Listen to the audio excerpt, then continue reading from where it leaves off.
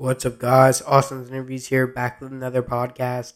And in this podcast, we're going to be talking about the not the Eastern Conference, the finals, the NBA finals, with the Eastern Conference with the Celtics and the Western Conference and the winners and the Warriors.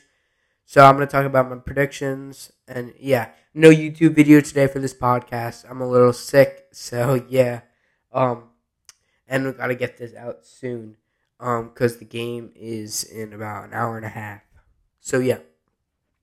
So, I'll first talk about both the teams. The Celtics, I think, are one of the best defensive teams of all time. They're extremely well on the defensive side.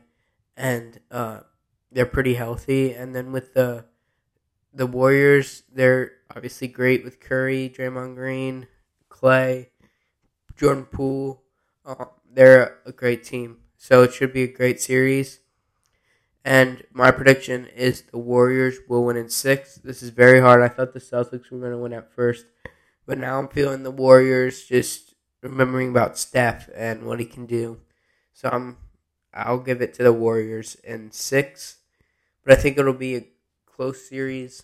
And all the games will be extremely close.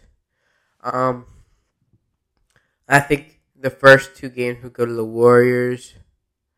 The first 2 games will go to the Celtics, and then the Warriors will win the next 2 games. I think that will be how the series goes. So, yeah, both these teams are great, but I just think the Warriors have more chemistry and have more attributes to take the finals. I have Steph Curry as the MVP of the finals. So, yeah, I think Clay has to step up for them really to win. And Jason Tatum could come out. Jason Tatum has super good games sometimes.